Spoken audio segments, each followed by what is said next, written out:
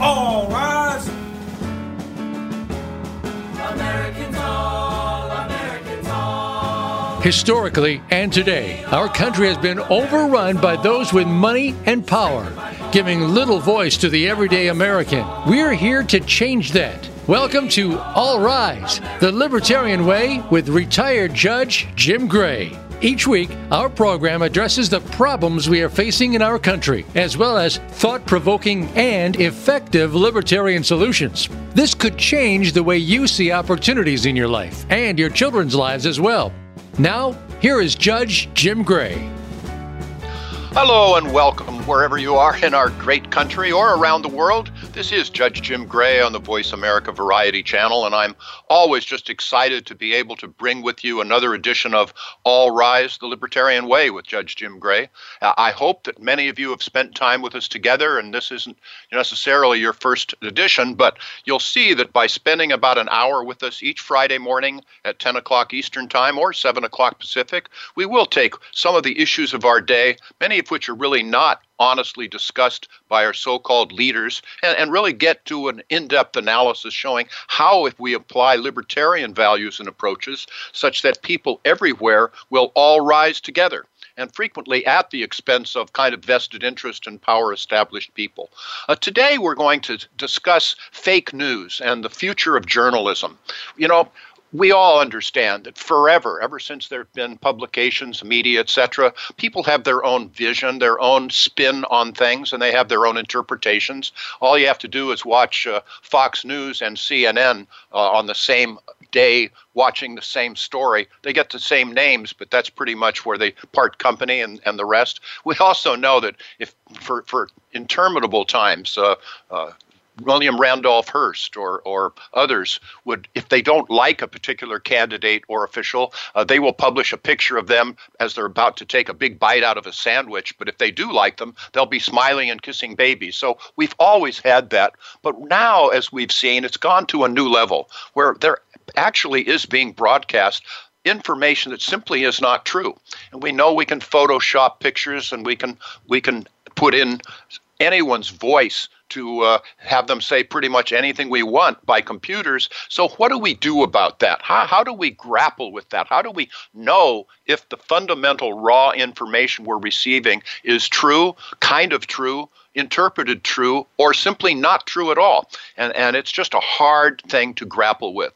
But today we have someone that's one of the best grappleists that I think I can come up with. His name is Rick Reiff, R-E-I-F-F, and this man goes way back in journalism. He actually was the editor-at-large of the Orange County Business Journal for a long time, was raised in Chicago, got his bachelor's degree in journalism at Northwestern University, and then actually joined, as I understand it, the Akron Beacon Journal in 1975. And I tell you, talk about qualifications. In 1986, Rick Reiff was the lead reporter for the newspaper, reporting there was a battle between Goodyear Tire on the one hand and a Jimmy Goldsmith, who was trying as a corporate raider to, in effect, take it over. And Rick Reiff won a Pulitzer Prize out of Akron, Ohio in 1987 for his reporting on that battle. He also was then at the American City Business Journal, Business's First, and the Westchester Business Journal. 1990, then, he came out to Orange County, California to become the editor of the Orange County Business Journal. One of his real attributes is that he's married to Mary Ann, who is a wonderful lady, very successful business lady herself. And by the way, Rick is also, I do not acknowledge, a good golfer and a good friend. He was then the commentator host on something called Inside OC or Inside Orange County, which was a PBS TV show. And that became, he was so successful that morphed into SoCal Insider. So we got into the Los Angeles, Southern California area. So Rick, thank you for being with us. Welcome to All Rise. And please tell us a little bit more about yourself, just so we see who Jim, Rick Reiff really thank is. you. Jim, it is a pleasure. You have, as you well know, you have been my go-to guy on libertarian matters on my television shows, and when it comes to drug legalization and many issues related to that, have a libertarian perspective. You have been there for me, so it's a pleasure to be returning the favor here today on your show. You read my intro pretty much as I wrote it for you, but I would like to clarify the Pulitzer Prize went to the Akron Beacon Journal, so my name is not engraved on it. I was the lead reporter, and I'm very, very proud of that, but it was the honor went to the newspaper itself, and many other reporters and editors were involved in that effort. Rick, it went to you from my standpoint, so that bubble is still not burst. Well, and also you left out two publications which should be mentioned. One in between arriving in Orange County and working at with American City Business Journals, I spent 3 years at Forbes magazine polishing my business skills. So that was a heady time for me. And in addition, my first gig out of school was at a little daily newspaper where I probably learned more journalism in the year I spent there than I did 4 years at Northwestern, and that was the Norwalk Reflector, who had a great editor who should be we're going to be getting into the responsibility of newspapers, and this guy, Jack Brown, may he rest in peace, was a solid citizen in this little town of Norwalk, Ohio, 14,000 people with a daily newspaper. You don't hear about that much anymore. They probably had a penetration of 120%. There were probably more people that got two papers than didn't get a paper at all in that town. And he taught me all the things that you don't learn in journalism school, and it was a great year. And then I went to Akron, and things happened from there. So anyway, I guess the one thing I think your readers might be interested, one of the things that gets me is the unwillingness of reporters to acknowledge their biases. And so many reporters don't want to tell anybody, are they Republican, Democrat, how they voted. And I can understand the desire. You're trying to de-emphasize that. And if you're a true professional journalist, that shouldn't overtly impact how you cover the news. But we're all creatures of our backgrounds and of our views. And so I've always been pretty out front, in describing myself. I'm probably, I lean libertarian, I lean conservative, and that was really a result of being a journalist.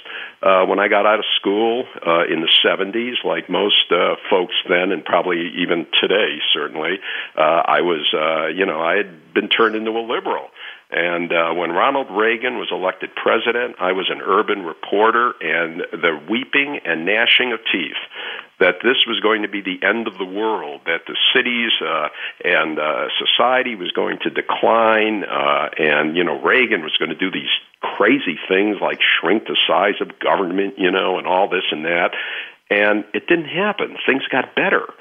And then I made a switch. I was assigned on to business, and I suddenly saw this whole world where 85% of the economy was not determined by government, and that, in other words, government maybe controlled 15% of the jobs, the wealth, but 85% of the world was people, entrepreneurs with ideas, making money. So it caused a shift in my thinking, and so that I've been, as I said, leaning libertarian, leaning conservative ever since.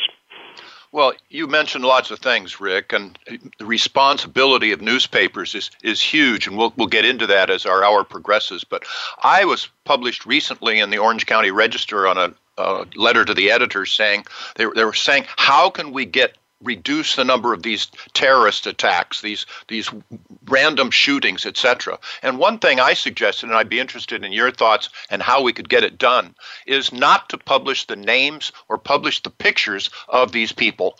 You know, we can call them terrorists, shooters, losers, whatever you want to. You can describe where they come from and their political views or whatever if you want, but don't glorify them, because I'm convinced that at least some of them do this for their moment of fame. How do we get that done? Because I'm a libertarian, I don't believe in censorship of that kind, but it's a question of responsibility. How could that be pursued, or should it be?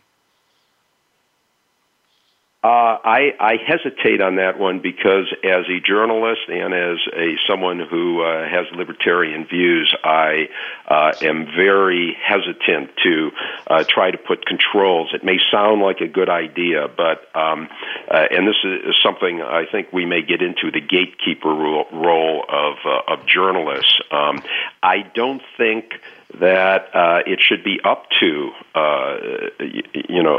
the newspaper, the reporter, the media to determine what we're going to print and not print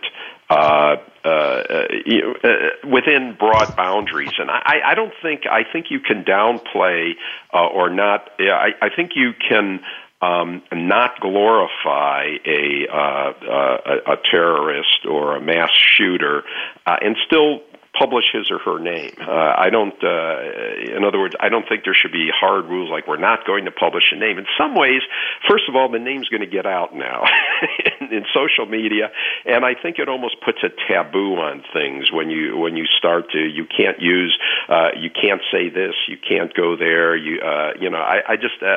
but I do think there is a way to not glorify these folks, and I think the media. In other words, I think the media can use a little more restraint in how it reports on things, but I don't think there should be outright bans. I think people want to know. People have a need to know. You publish someone's name, and maybe someone in the public knew this person, or could contribute something to an understanding of what went on. So I'm not in favor of these blackouts, and I kind of find it a little disingenuous when these networks will say, well, we're not going to publish the name of this person, but good God, they're giving the thing 24-hour coverage. In other words, they're very willing to use the event to report on an event which is helping their ratings, and at the same time claiming that they're holier than thou. You're not telling me there's hypocrisy in this world, are you, Rick Reef? No, I would that's good. dare not suggest that. That's good. Now, I'm going to learn from you, because you are a veteran broadcaster, a veteran journalist, and I'm fairly new at this, hosting a show. How would you prepare for one of your shows, Rick Reef? Because you had Inside OC, and then the SoCal Insider. SoCal Insider, Insider, Inside OC, and Studio SoCal. All three names and all shows that focused on either Orange County and or Los Angeles. By the way, just one other thing. I am still editor at large of the Orange County Business Journal. So while I'm being slowly put out the pasture, I'm not totally in the pasture yet. So I'm still involved with the Orange County Business Journal as editor at large. But anyways, to go back to the TV shows, which at least for now are a thing of the past. I always approach things from the print perspective. End of the day, I'm a print guy, even though I've spent most of the last 14 years in public television and public affairs programming. And so I think it was both my blessing and curse. The blessing was that I always prepared thoroughly. And believe me, as you no doubt know, and as I'm sure many of the listeners right now can attest just from observation, there are many TV people who don't do that. And so I think that print background, I always prepped myself, and I thought that was a real strength. And nowadays it's so easy to Google things. You have to be sometimes wary of the source, but it's a great research tool. And so, I always knew something maybe interesting about someone that hadn't been much covered that I thought the viewers would be interested in. I was able to follow up with an intelligent question if the answer that I was getting maybe, wasn't very satisfactory. And so I thought that was a strength. On the other hand, I always had a fight against making things a little too structured. And, when you over-prepare and you're just simply, reading a list of questions and expecting answers, that's not a good thing either. And I think I got pretty good at letting the conversation go where it might. But that was something I had to guard against because, again, as a journalist, I wanted to structure everything. And as you know, on radio and television, things sometimes go in directions that you don't expect, and that's actually good, and that's the nature of the beast. Of course, but sometimes people do kind of go off subject or onto tangents, and I've seen you guide them back, saying, "Well, that's very interesting, but let's get back to whatever." Are there any tips that you have as far as guidance is concerned? Well, practice. Judge, it's practice, and I think you've gotten pretty good at it already. But yes, you're right. It's kind of like it's like riding a horse. It's much different than writing a story. Whenever, either rightly or wrongly, I was done with a column or a story, I always felt like I had nailed it, that I had the time. Maybe an editor had, gone over it.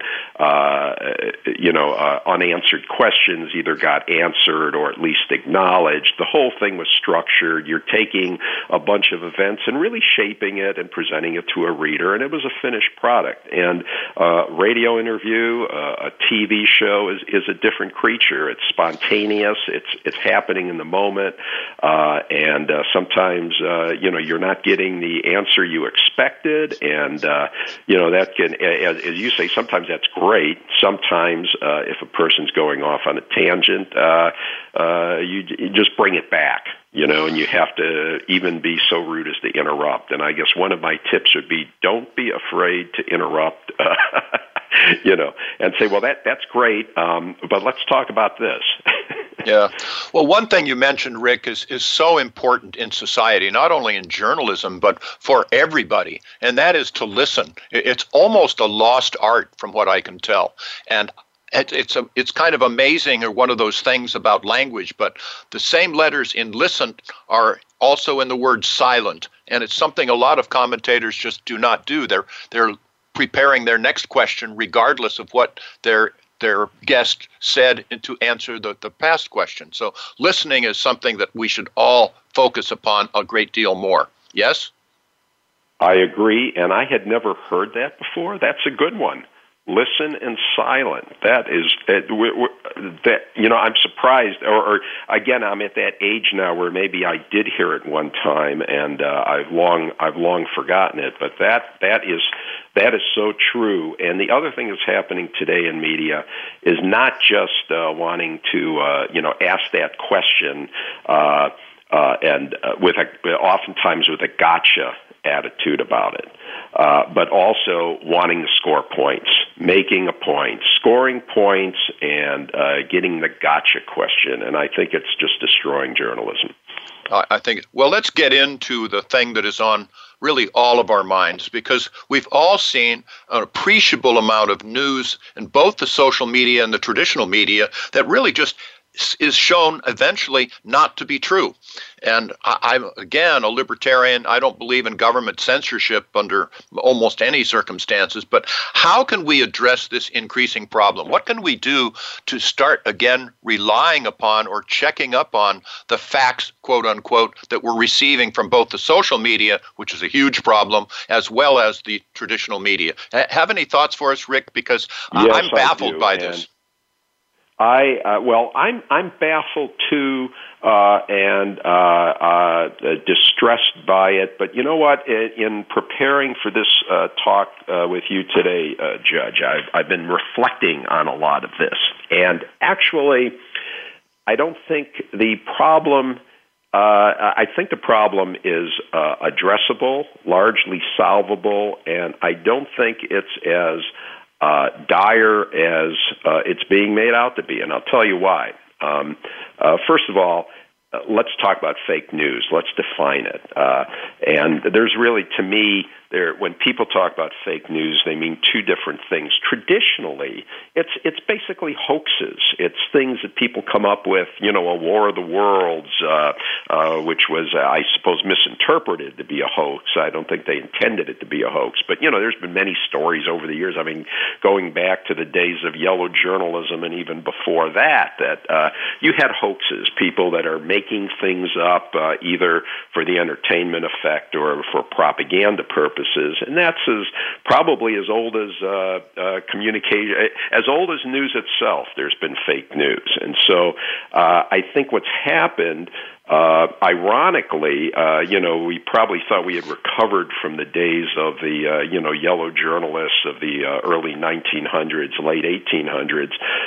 But nowadays with social media, it's come back. And I think it's something that society's going to sort out. And I think the outright hoaxes, can be dealt with. And, and let's, again, some of the old-fashioned hoaxes still go on. Just the other day, a comedian, got publicity claiming that he flew an airplane or he was flown on an airplane all by himself when a flight was canceled. There was a hoax, and he was just trying to prove a point. And, to me, that stuff's kind of benign, really. It's entertaining, it's funny, and we can all, survive it and get on with our lives. I think nowadays, when people talk about fake news, whether they're talking about fake news from a leftist standpoint or from a right-leaning standpoint, that what they really are talking about is slanted news and distorted news and twisted news, especially by sources that have a certain institutions that have in the past been trusted. Trusted sources of news are slanting things, and certainly when Trump talks about the fake news and the enemy of the people and all that, that's Trump going way beyond what most people would say, but he's striking a chord for all of the bluster and everything else. It strikes a chord with people who feel the news has been twisted. And you yourself, Jim, you said in your introduction, you mentioned CNN and Fox, and the two leading, broadcast news organizations. I suppose you could throw MSNBC in there too, but I mean, as far as cable news, CNN and Fox, and half the country doesn't believe one or the other, and with some justification. And so, to me, that is a bigger problem. It's the institutionalized, the mainstream media, if you will, that is not adhering to journalistic principles. And I think that if journalists would go back to being journalists, playing it straight, being fair, being accurate, providing analysis, that the public can sort it out, and the public can say, they can go to those sources, and we will figure out how to deal with the hoaxes and the fake news that is just a creature of the internet and social media. Well, Rick, I have a breaking bit of fake news to provide to you right now. Are you ready for this scoop?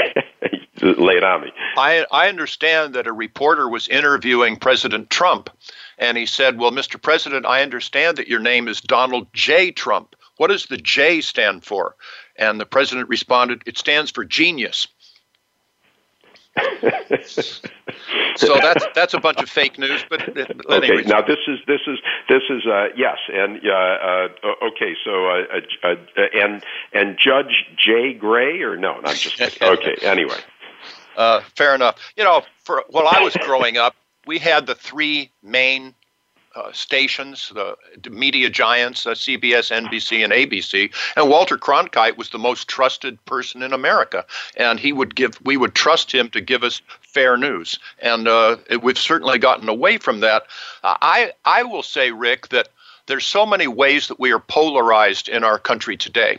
And one of them, and I was really made a mistake on this, when we eventually came out with all of these various cable TV stations, I thought, boy, that's going to be wonderful. We're all going to get a variety of news, that we're going to get it from all perspectives. But what really happened is that one particular station would know what your particular vision is, your particular politics, and would cater to it.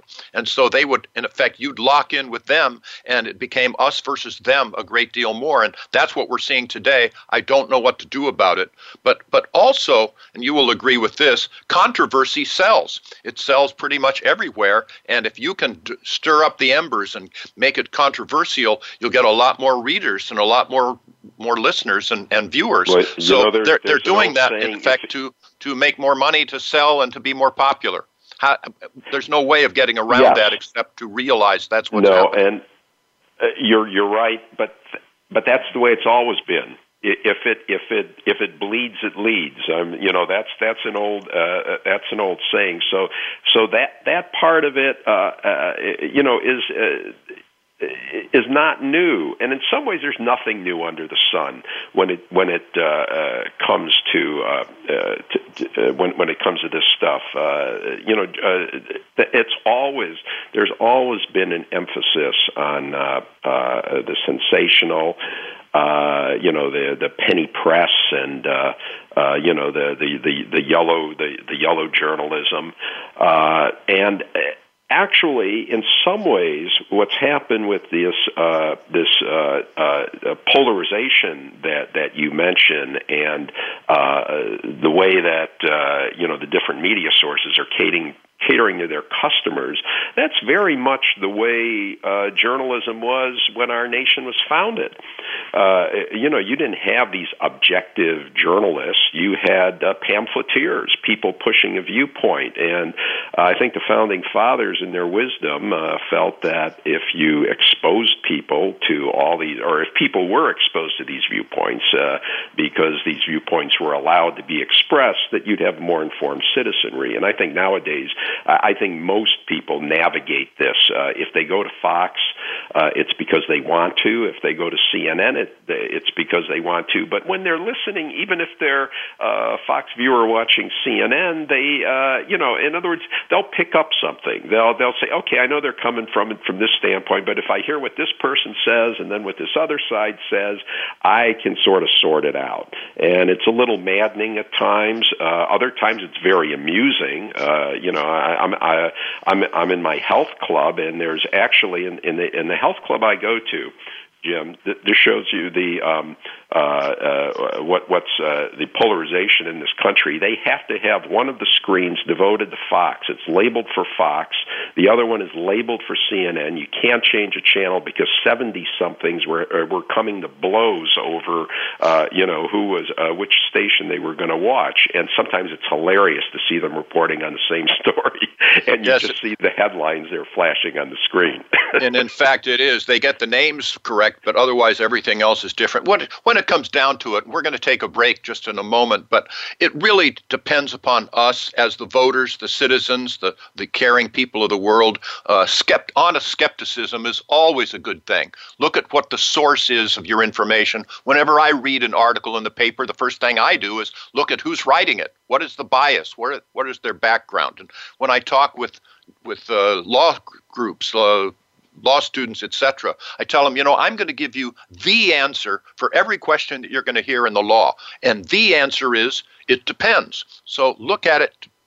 Look at the situation. Be a bit skeptical before you just automatically believe anything you hear from any source. So we're going to continue this discussion and get in, rolling up our sleeves into journalism and the future of it, as well as how we can deal with a lot of this fake news right after these messages from All Rise. Stay tuned.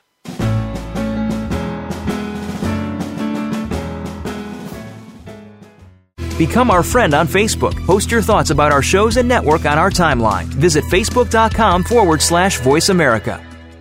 The Libertarian Party is the third largest political party in the United States, and it's more successful than ever. We don't just talk the talk of individual liberty and free markets. We also walk the walk. Libertarian Party candidates are getting elected to office across the United States, and we are making a difference. The Libertarian Party is also the only third party that routinely has ballot access in every state. Our achievements and influence grow every year, and you can be part of that success. You can register as a Libertarian Party voter in your state to help us achieve easier ballot access. You can also visit lp.org today to become a member of the Libertarian Party, no matter which party you register with. Join the Libertarian Party today at lp.org. Together, we can move mountains.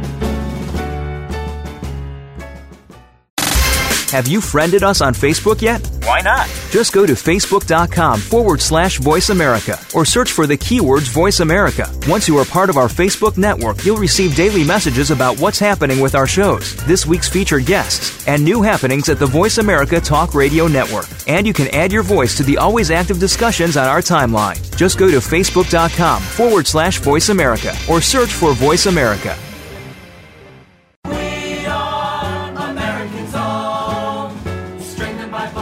You are listening to All Rise, the Libertarian Way with retired Judge Jim Gray. To find out more about Judge Gray, visit judgejimgray.com. That's judgejimgray.com. Now, back to All Rise. Well, welcome back with us on All Rise. The idea being that if we employ libertarian values, approaches, responsibility, live and let live, the free enterprise system, of course, governed by reasonable regulations, we will all rise together. And another thing I'd like to share with Rick Reef, my guest, as well as the rest of you listeners, if you have not gone to the website www.isidewith.com, the letter I, SIDEWITH.com, and see where you fit on the political spectrum. You know, I think you'll be interested in the results. But I can also say that my wife has teased me into making sure that we bring in at least some silliness into the show. So, Rick Reef, I'm going to ask you a question that I actually don't expect you'll have the answer to, but what is the difference between a raven and a crow? We always see these black birds around, but what's the difference between a raven and a crow? And the answer is that a raven will have 5 pinion feathers in its tail, and a crow will only have 4 pinion feathers in its tail. So the difference between a raven and a crow is a matter of opinion. With that, all right, I knew you were going to be excited about that, but I can also kind of lead back into how the mainstream media is letting us down. They're giving us some false narratives. And I read a book a long time ago about Harry Luce, who began Time magazine. And when he was in college, he was a journalism major running the college newspaper, and he created a controversy. He created dissension because he actually ghost wrote an editorial from a dormie, somebody that lived in the dorm, criticizing the Greek system, the sororities, and fraternities. And then he created a fraternity fellow who wrote another letter to the editor in response. And boy, he got all kinds of listenership, and people were writing in, chiming in and stuff. It was totally concocted, but it worked. And of course, you know, we do understand. He would have been right at home today. Right at home today.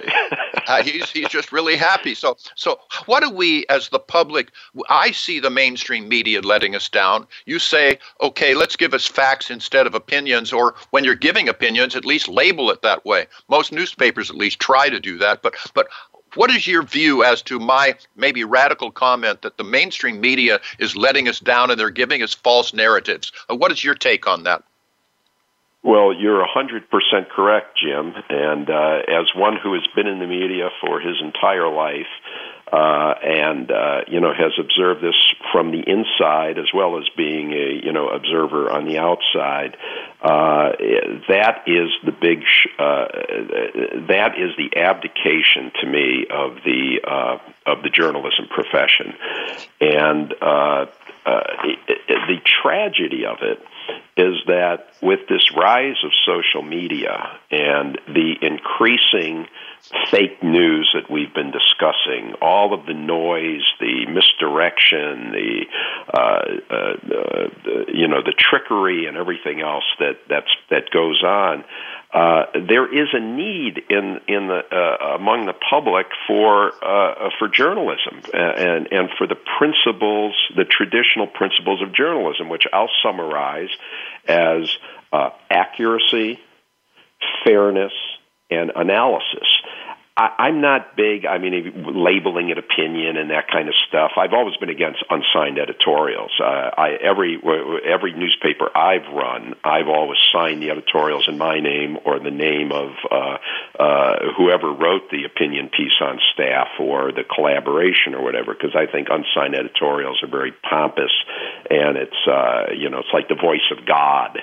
And no, we're not God, we're people, so let's put our name on our opinion. But what I do think, because I think people want analysis. People are busy in their lives, and they don't have this idea that we're just going to give them facts.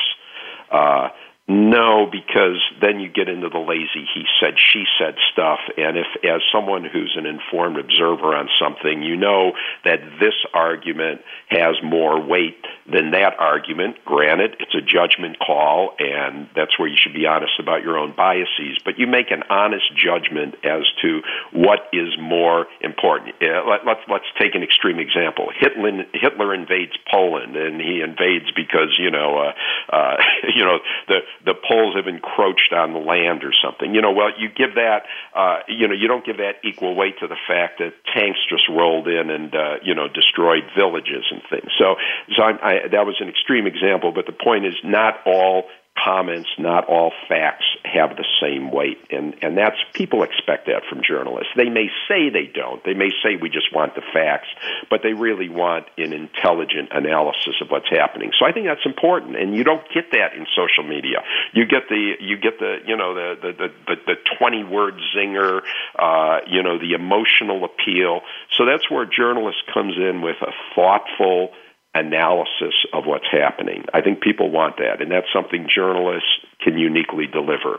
But people want accuracy, and so often journalists fall down on that nowadays. They want accurate. Let's not even worry about spelling and grammar, which is almost a lost art, but they at least want accuracy.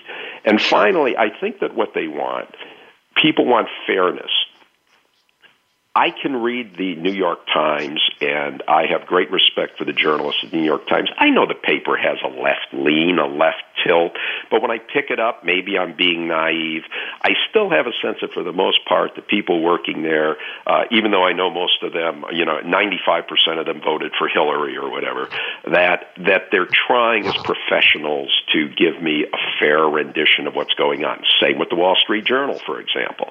And so, I can pick those up, and sometimes I'll spot a bias or something, but I know that overall they're doing their best.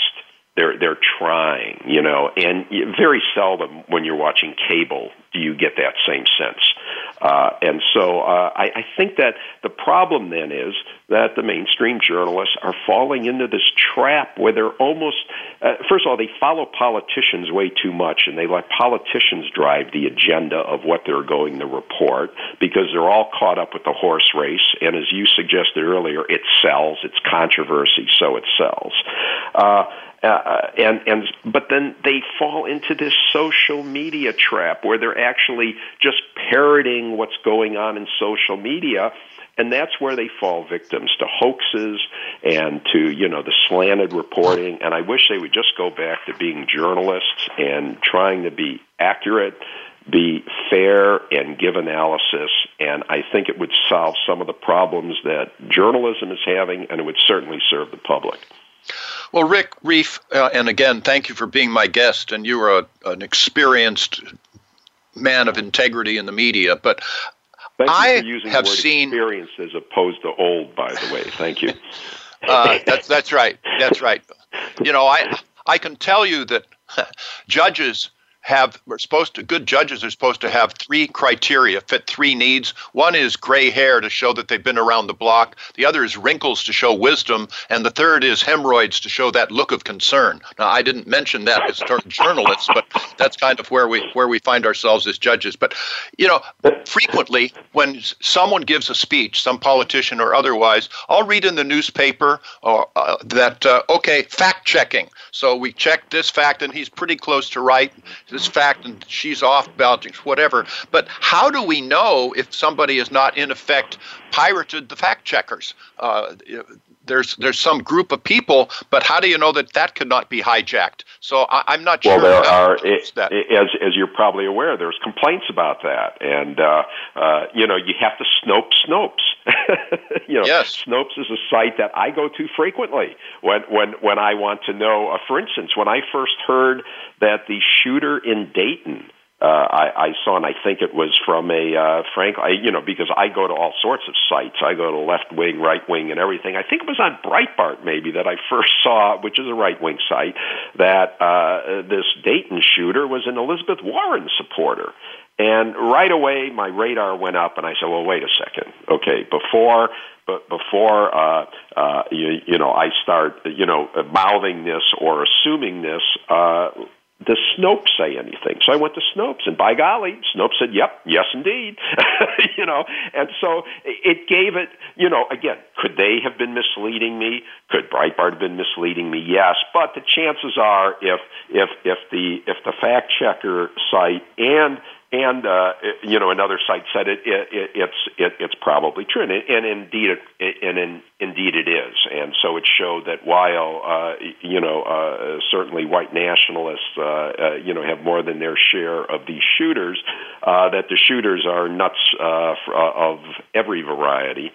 And so anyway, but then some people complain that Snopes, even Snopes, will lean left or whatever, or PolitiFact, and I guess that in some ways is both the maddening and yet also the redemptive value of the media world we're in now, that you can have fact checkers on the fact checkers, and so I think overall the fact checking is a good thing, but as with anything nowadays, you have to take it with a grain of salt.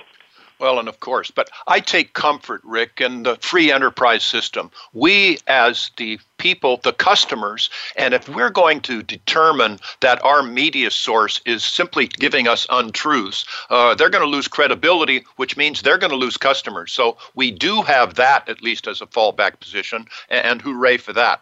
I can tell you my understanding is that, of course, Russia went into Afghanistan. Cheer up, I'll tie this in, that the Russian government was feeding false information to its people, and then when the soldiers started coming home from Afghanistan, it was abundantly clear that they'd been lied to, and that was really one of the fundamental reasons why the Soviet Union fell, because eventually the people, if they find out, will turn on the people those that they feel have been misleading them. So I take that as a hope. And when basically it comes down to us. You can go back to Thomas Jefferson, who kept saying, it takes eternal vigilance to support a democracy and support freedom. And so ultimately, I think that's where we are. But it's in some ways kind of a slim reed to lean on as well.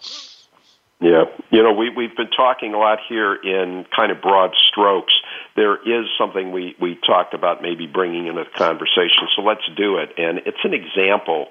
I think it's a really stark example of how the mainstream media has been letting the public down. And we talked about false narratives without really saying what some of the false narratives are. But one of the drivers, unfortunately, is hatred of Trump. And I don't think either one of us is a strong supporter of Donald Trump. But this hatred can sometimes color the media to the extent that they abandon their own principles. And I don't think there's a better example of that than the controversy involving Covington Catholic, those young men who were in Washington, I think it was for an anti-abortion rally, if I recall, and they were wearing the red Trump MAGA caps. And whereas no journalist would jump to an assumption if they saw someone, let's say, in a hijab or a hoodie, these kids suddenly became targets of all sorts of assumptions. So as listeners probably know, there was that Indian elder banging his drum, and there was talk about fake news, a highly edited, very selective, very misleading video that was posted on social media that seemed to show or suggested that these kids, these rude, privileged, Catholic school kids, Trump supporters, were harassing this Indian elder. And of course, as most people know, further revelations of the full video and other accounts showed that this was totally bogus, or practically totally bogus, that in fact, if anyone was an aggrieved party, it was these kids who actually deported themselves quite well under the circumstances. And yet, I have yet to hear from any, I should say there was an isolated columnist or two who would come out and said, we blew it, we're sorry, we jumped to conclusions. But the New York Times, for example, while walking it back, everybody kind of walked it back. Not everybody, but most folks walked back their initial assumptions about what had happened. Never an apology, never an outright admission of what would have been the decent things to do, which is just to say, folks, we blew it. We fell for a hoax. We misled the public. But no, it was, in fact, a classic that I want to share, because I was researching this to see how the press handled this. The New Yorker, a few days after this, wrote what must have been like a 2,000-word article explaining what went on, and it ends with this hand-wringing conclusion. We may need to change the way we think. Instead of seeing virality or virality as a genuine signifier of newsworthiness, we need to see it for what it is, a product. Covington is the kind of product our social media platforms sell to us. Perhaps we should be warrior consumers, and I'm thinking to myself, really? So the New Yorker decides we need to be warrior consumers. How about warrior journalists? How about, and the New York Times did the same thing. Oh, maybe we have to be more careful about what we report from social media. It's like, duh. I mean, you've just come to this conclusion that you have to be wary about what's on social media? No, the truth is you allowed your prejudice to color what you reported. And to try to blame it on social media or consumers, no. You blame it on yourself. You're the journalist, you know better, and you allowed your prejudice to come in and color a narrative. Well, of course, we're also seeing something that's just a game changer, and that is with President Trump being able to go over the heads of the media with his tweets. And we've never seen something like that before. So he is kind of controlling the discussion. He did in the election. He is still, and he probably will continue to do. It's just a phenomenon that a lot of people are just falling for, and so are the media. Well, you know what, though? I don't think that's a problem. And it's not just, Trump does it more outlandishly, outrageously, and probably effectively than anybody else. But anybody can do that. Individuals can do that now. And to me, that's there's an upside and downside to what's going on. The genie's out of the bottle, and we now have a different situation. And the downside is everything we've been talking about, Jim, the fake news and all that. On the other hand, it's very empowering, and individuals have much more,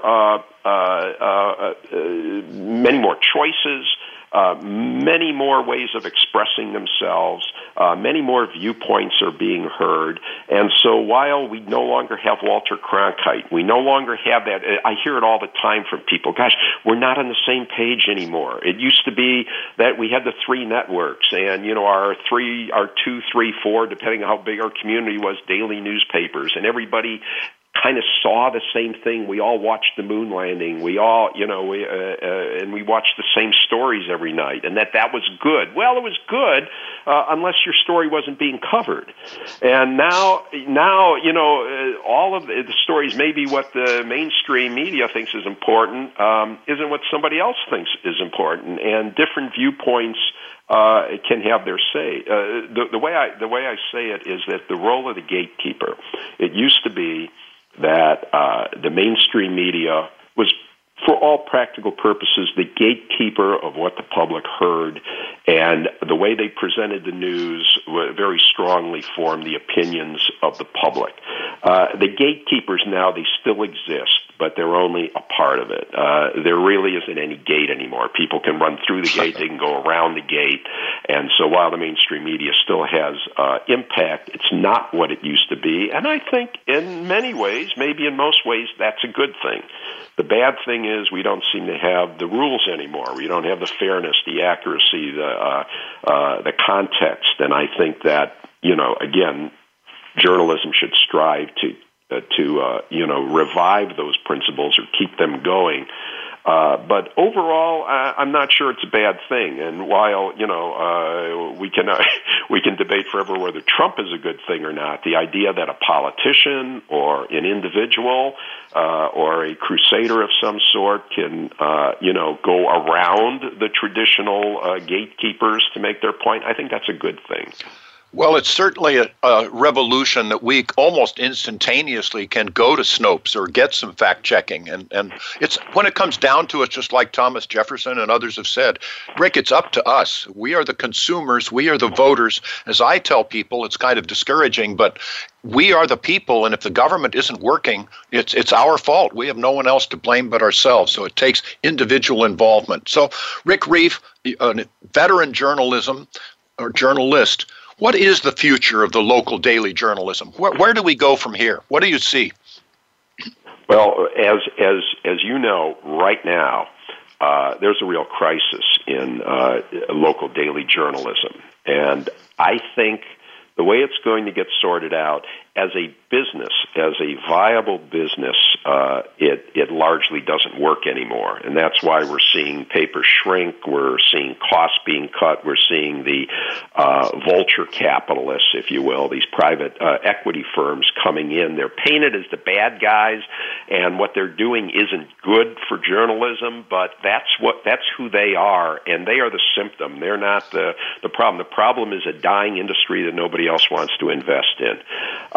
So I think, though, the future, I think there's enough people who want those things we talked about, who want accuracy, who want fairness, who want perspective, and they also want to know what's going on in their communities. I think there is a demand for it. It's not enough, unfortunately, to be highly profitable or to be attractive as a business investment.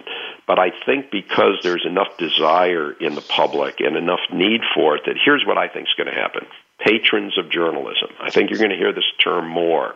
And a patron of journalism is either a billionaire, and we've seen some of them. We've seen Jeff Bezos at the Washington Post, Sun Shong at the Los Angeles Times, and others who are wealthy people who buy the local paper.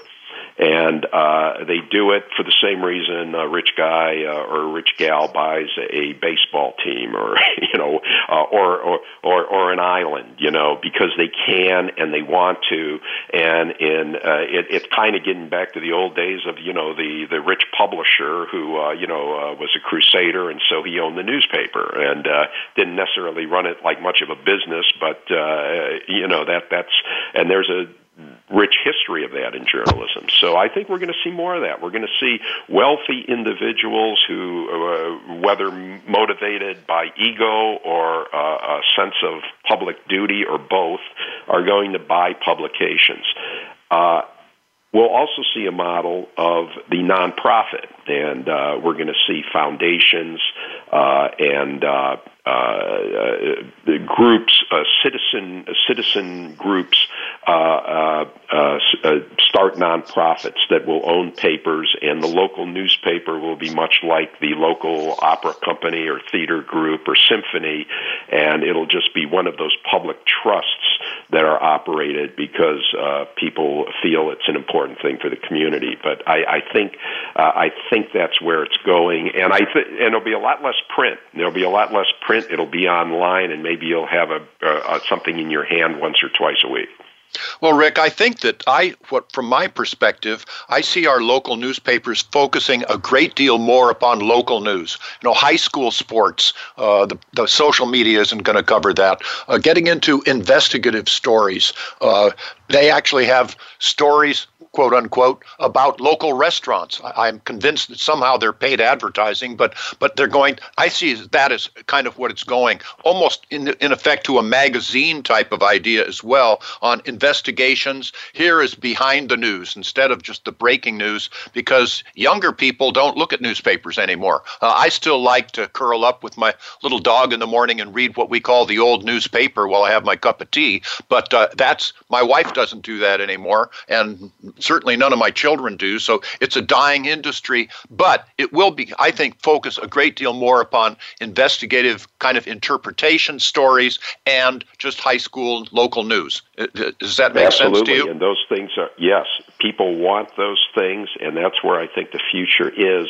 But just think, I mean, if you had so much now, when you get these local stories on council meetings, the reporter is a young person who has no idea of the perspective, the context of what's going on. People are yelling at each other, and there's no explanation to you as a reader as to why it's going on. Imagine if you just had, one seasoned reporter sitting at the city council meeting who could explain what's going on. What a great service that is for a community.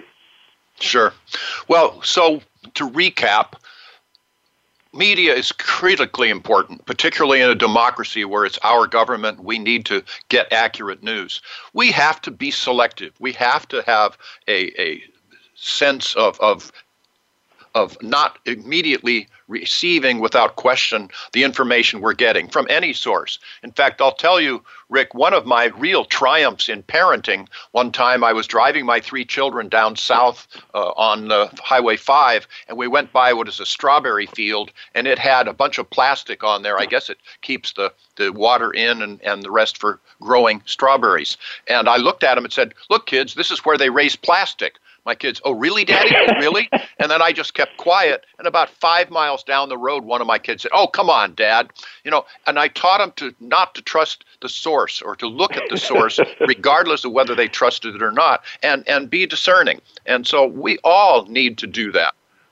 So that's kind of what we're left with. It's up to us. It's up to us in education.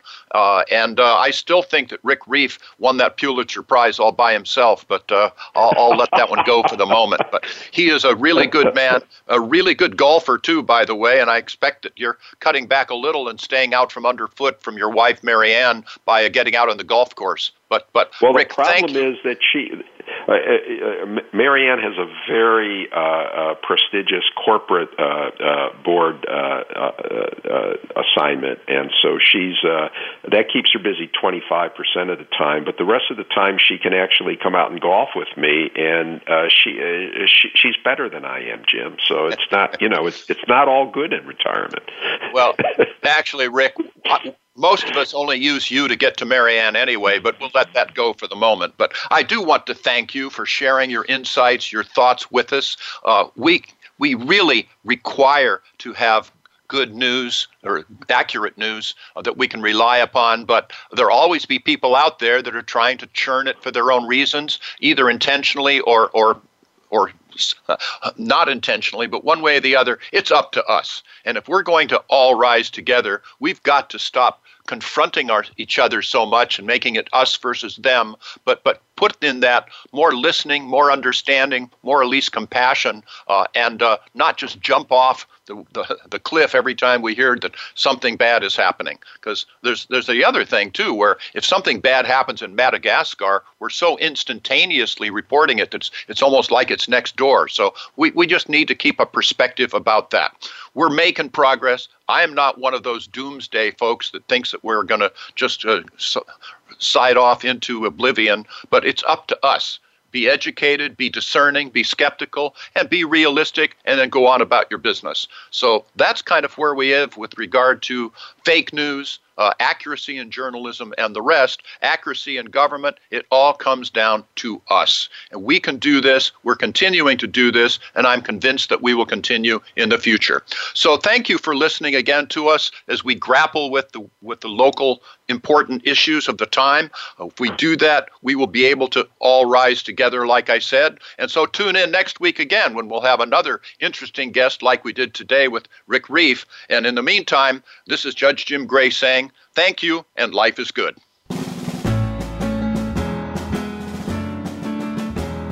Thanks for listening today. All Rise, the Libertarian Way with retired Judge Jim Gray can be heard every Friday at 10 a.m. Eastern Time and 7 a.m. Pacific Time on the Voice America Variety Channel.